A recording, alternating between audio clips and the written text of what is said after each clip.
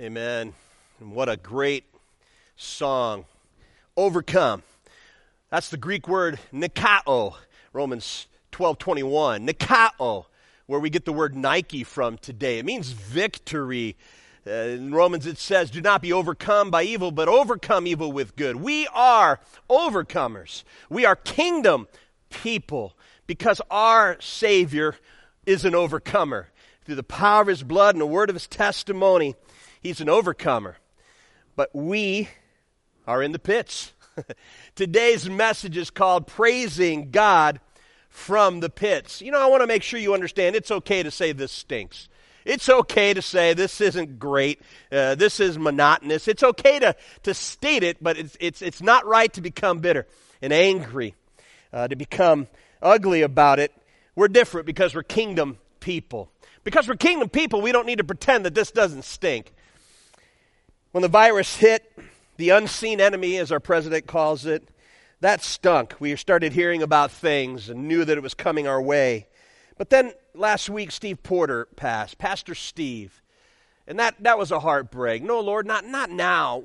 Not now, Lord. We love Pastor Porter and Jan and the family. And God, we just didn't want to see this happen when we can't gather around them, throw our arms around them and love on them. And then we started hearing about the stay-at-home order, have to be stuck in our homes, not to leave, not to go out and do anything unless necessary. And that, of course, leads to loss of jobs and loss of income. This stinks. And then this week we get the word that Pastor Bob won the race. Oh, you know, he had that ongoing joke with him and two of his friends, David Borst and Doug Robertson, who's going to get to heaven first. And they were going to see who is going to win that race, who is going to get there first. And then Steve Porter snuck in unannounced, joined the race and won. He got there first. But out of the three buddies, Pastor Bob won the race. He got to go see Jesus. And then he said that Jesus was immediately going to take him to see his brother, Pastor Bob's brother. But man, this stinks. No, Lord, not now. Not now during this time. We want to gather. We want to be together. We need to come together at this time, and yet we're forced to be apart. We could become angry and bitter and ugly. It made me think about people in the Bible that lived in the pits. Obviously, Joseph. Joseph is actually in an actual pit. That's what the picture is on your screen. Paul and Silas was in jail. They're doing the right thing, yet they're in jail. What do? They praise. Job suffered through terrible trials and some really bad friends. And then John the Baptist, he was beheaded, and Peter ended up being crucified upside down on a cross. These are the pits. These are terrible things. Stephen was martyred. On and on it goes. The bad things happen to God's people, yet we're kingdom people. So this morning I want to make sure you understand that this is the pits. But the question is not, will the pits come? The question really is how will I respond? How do we respond during this time as kingdom people? How do we respond when things aren't going the way we thought that they should go? I'm reminded of a guy just struggled with having a bad attitude, but he wanted to be a parachute jumper. He wanted to jump out of planes. And as the story goes, he went to instruction and did all the things he was told to do. But then on the jump day, he was given these 4 key instructions. He was told, when we get up to altitude, you're going to jump when you're told, and then you're going to count to 10 and pull the cord. Thirdly, in the unlikely event that nothing happens, pull the emergency rip cord. And fourth, when you touch down on the ground, there'll be a truck there that'll take you back to the airport. So they went and got in the airplane. They took off and they got up to altitude. And this guy was just mumbling and bumbling about something was going to go wrong. And he just wasn't happy. He just didn't have a good feeling about it. But yet they got to altitude, opened the door. Somebody touched him on the shoulder and said, jump. So he jumped. He counted to 10 and he pulled the ripcord. And nothing happened. Then he reached over and he grabbed the emergency cord and he pulled that. Nothing happened.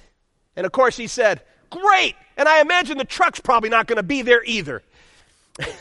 You know, when things go wrong, they seem to go really, really wrong. And for us right now, we're all experiencing this kind of a world in the pits. Maybe you're getting tired of the people you're in your home with. We want to admit that, but boy, we can get on each other's nerves.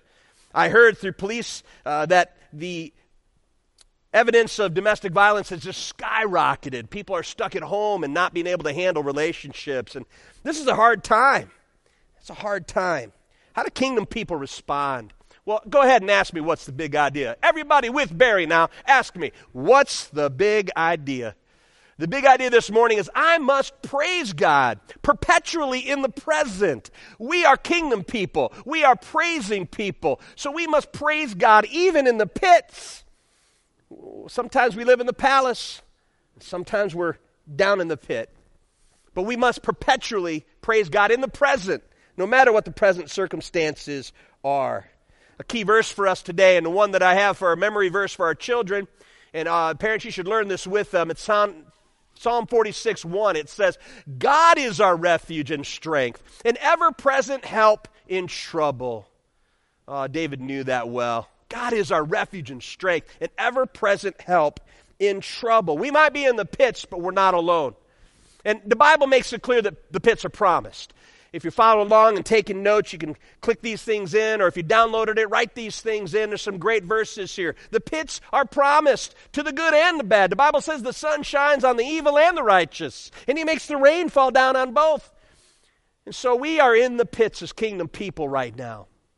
But 1 Peter 1:6-7, it tells us that the pits are what assesses our authenticity. In all of this you greatly rejoice, kingdom people, praising people. Though now for a little while you may have had to suffer grief in all kinds of trials. These have come so that the proven genuineness of your faith, of greater worth than gold which perishes, even though refined by fire, may result in praise, glory, and honor when Jesus Christ is revealed. Oh, we're in the pits, but God promised us the pits will happen. It's all about how we respond. And the pits are what assess our authenticity. If you're authentically a child of God, you can admit that this is the pits, but we're still going to praise Him. The Bible also tells us this in James 1:2-4. This produces perseverance. The pits will produce perseverance in you if you let it. The Bible says, consider it pure joy, my brothers and sisters, whenever you face trials of many kinds, because you know that the testing of your faith produces perseverance.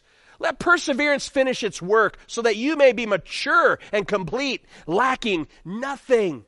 God's got a plan in this. None of this was a surprise to Him. And we all are going through this as kingdom people, letting God work in us. It assesses our authenticity. It produces perseverance. And then finally in this, it boosts our bravery. Yes, in John 16:33, we're told these words. I have told you these things so that in me you may have peace. In this world you will have trouble, but take heart. I have overcome the world. I want to go back to those three words. But take heart. Take courage. Boost your bravery. You have a God in these pits. He's with you. He's not distant. He's not far off, and He's not surprised. This isn't come upon Him unknowingly. We must praise Him perpetually in the present. The pits are promised. I know Christopher Card, our worship director, would like this. We must be praising people, not people who do praise. It's easy to come when you're living in the palace and everything's going good and show up at church and raise your hands and praise Him. It's easy to come and do worship, but we're not called to come and do worship. We're called to be worshiping people, praising people, kingdom people. Somebody copy that, put that right on Facebook right now, send it on Instagram, whatever you call it, TikTok, whatever, all these things. Send that quote out. Christians, kingdom people, we must be praising people, not people who do praise. Our praise should be about God's character, not about our feelings in the situation. Our praise shouldn't be based on how we feel right now in the pits. Our praise is about who God is, even when we're in the pits. So I want to take us to a passage today. It's 2 Chronicles 21-25. We're going to walk through and go in old school today. We're going to the Old Testament because I believe there are great stories there, true historical stories that happen that should give us hope Boost our bravery so we know that our God is that same God. He's the same yesterday, today, and forever. That God who was there is here for us today. There's other people that have been through the pits, some worse than what we're experiencing. So I want to walk through this text this morning. 2 Chronicles 20, 1 through 25. And the first thing we're going to see is some impending doom. Are you feeling like you're facing impending doom? Some of you have lost work, lost income. Are you fretting about how you're going to make it? Do you sense dread and doom is coming and you can't stop it? You don't know how you're going to get through? People have experienced this. God's people have experienced this before. Reading in 2 Chronicles 20, verse 1. After this, the Moabites, the Ammonites, with some of the Meunites, came to wage war against Jehoshaphat. Some people came and told Jehoshaphat, a vast army is coming against you from Edom, from the other side of the Dead Sea. It is already in Hazazon Tamar. That's the En-Gedi. Alarmed, Jehoshaphat resolved to inquire of the Lord, and he proclaimed a fast for all Judah. Can you imagine this? The words were, there's a vast army coming to destroy you. You've got 3 different nations that have gathered, and they're coming with a large group to overtake God's people. You need to understand that God's people are already in the land that He had promised them.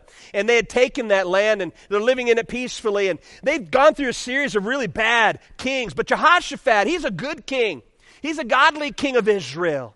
And this godly king gets this word that these nations they're coming together. They're in unity to destroy you. And they're on their way. They're near. You talk about impending doom.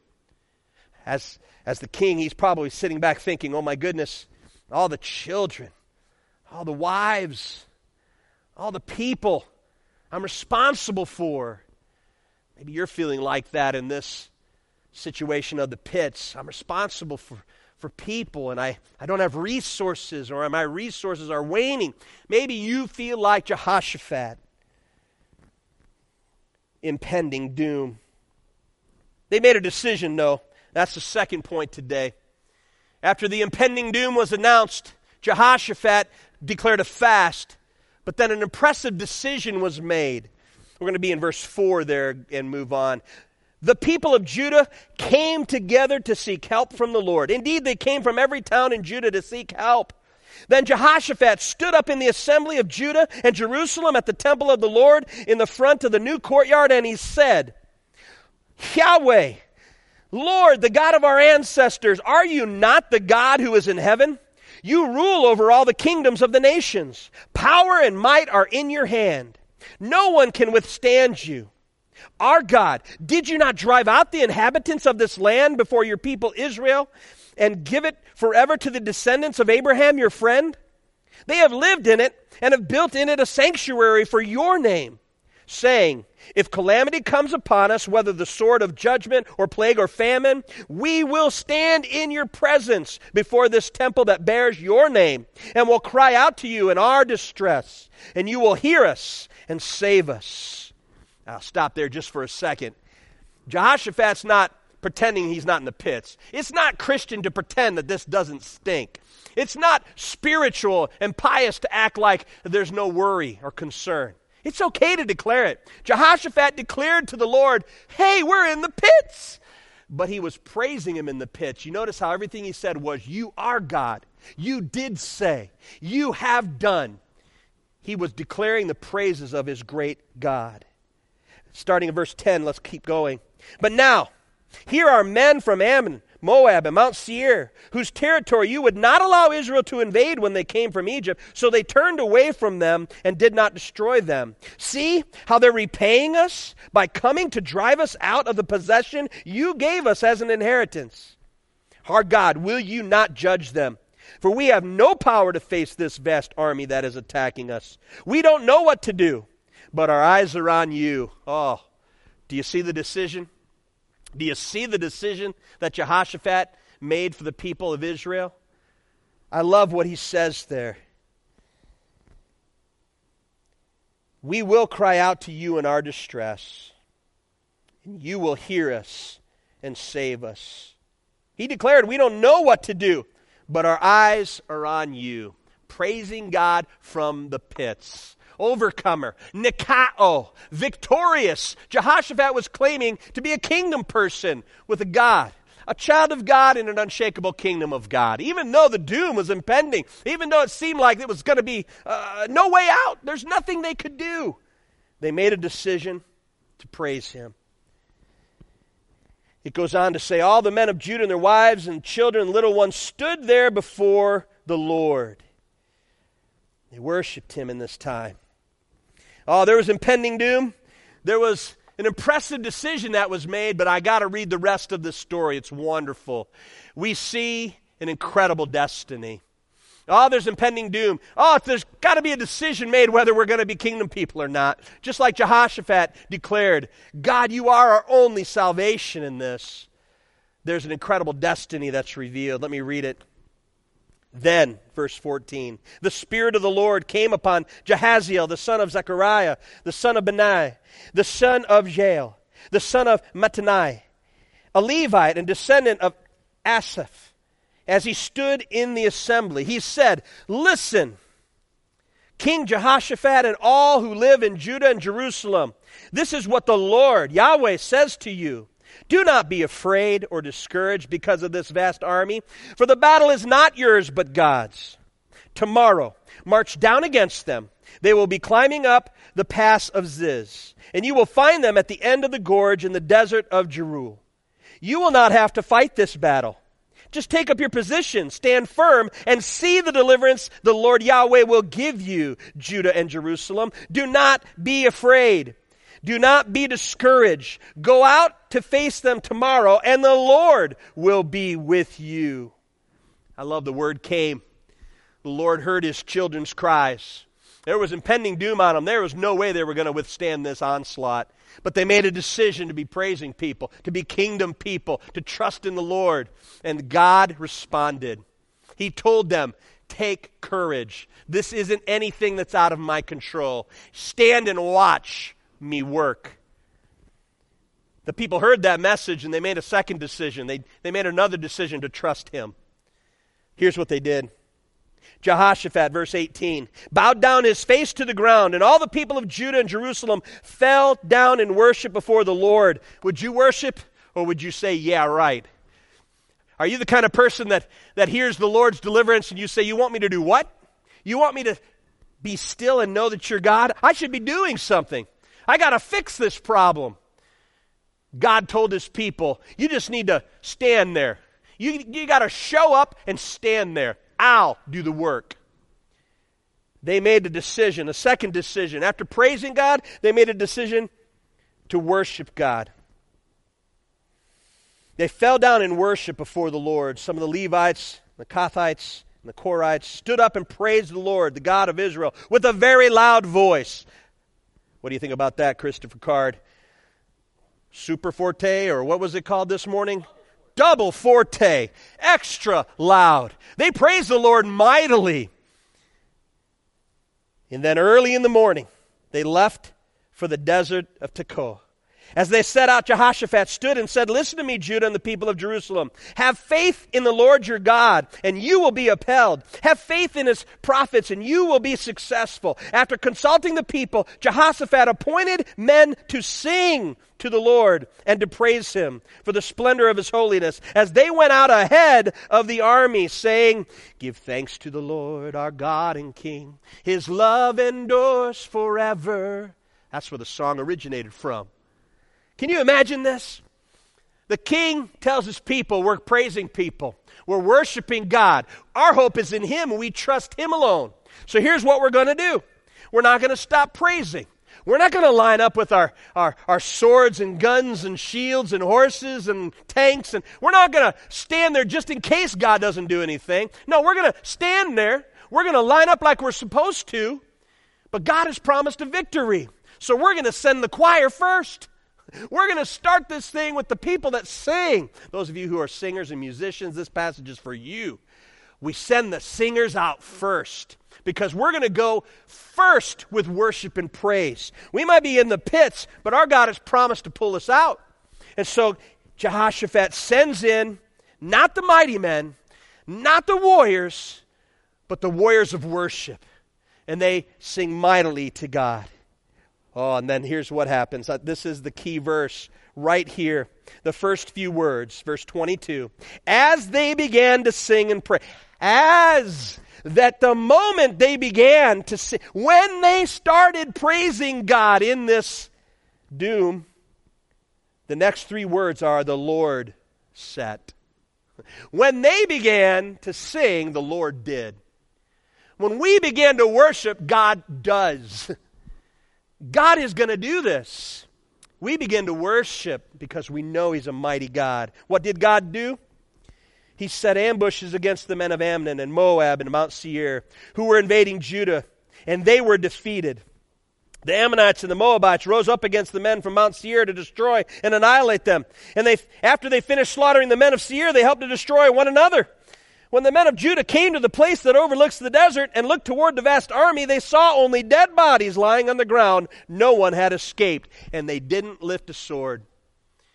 They started singing worship. They started praising God, and God did.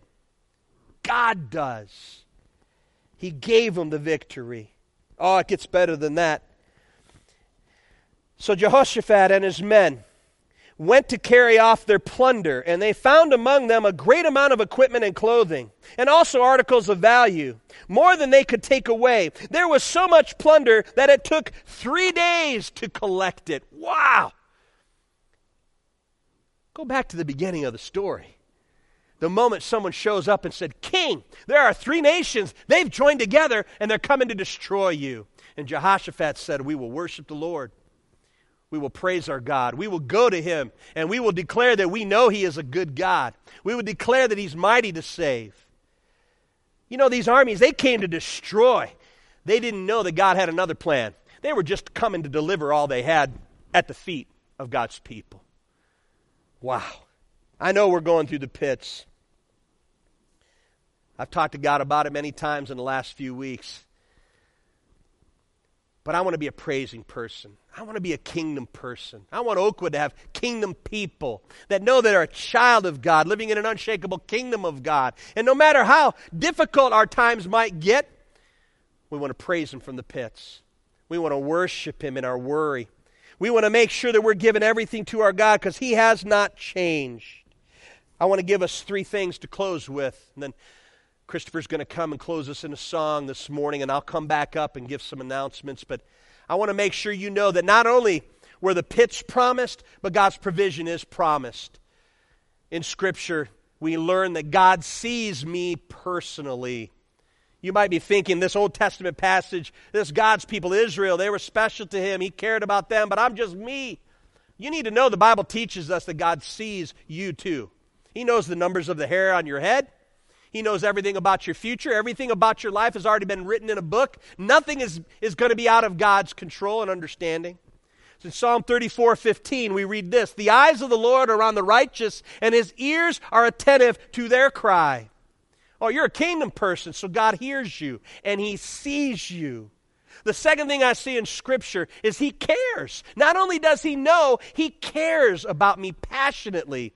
1 Peter 5:7, cast all your anxiety on Him because He cares for you. We have anxiety about this. We feel like things are out of control, but we cast those anxieties on Him, praising people from the pits.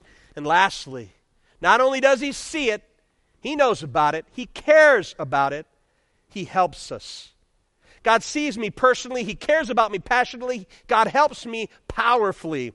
The rest of the passage in Psalm 34 says this: the righteous cry out, and the Lord hears them. He delivers them from all their troubles. The Lord is close to the brokenhearted and saves those who are crushed in spirit.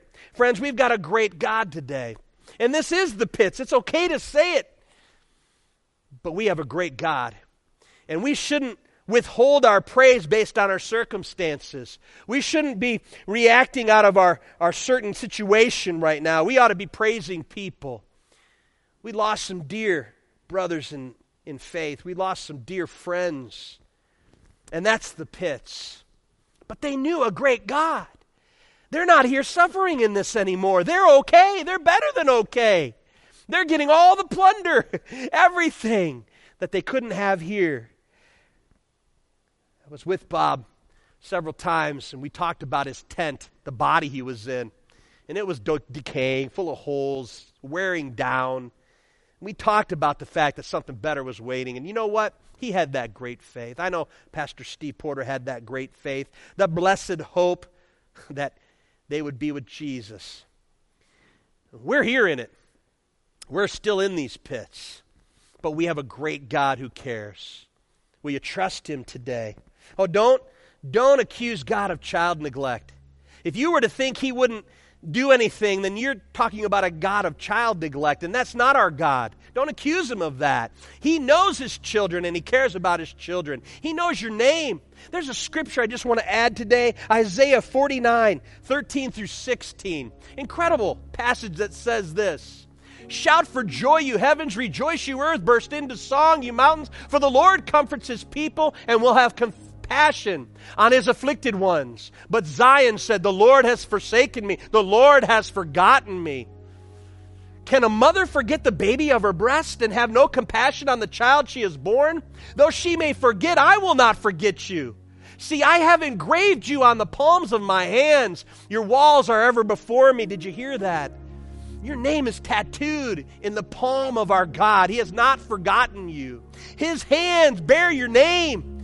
You are secure in His hands. He's not forgotten. You can trust in Him. You can praise Him today. That's why Christopher's going to lead us in a song about praising Him, and we're going to praise Him. Oh, we're people of praise. We're kingdom people. I'm a child of God. I live in an unshakable kingdom of God. While these might be the pits, our God is good. He will deliver us. He'll either fix the situation or He'll send us home, and then we'll be in a much better situation. But there is no doom. There is no doom for kingdom people. There's no doom for Bob today. There's no doom for Pastor Steve today. Oh, they're in glory. Their hope was in Jesus. Your hope should be in your Father today, who sent His Son to die on a cross. That's how much He loves you. And when you accepted Him by faith and said, God, I know that I'm a sinner. Please forgive my sin and come into my heart as my Savior and my Lord. When you said that and gave your life to God, your names were tattooed in His hands. He bears your name. He will not forget you. Praise Him. Let's praise our God.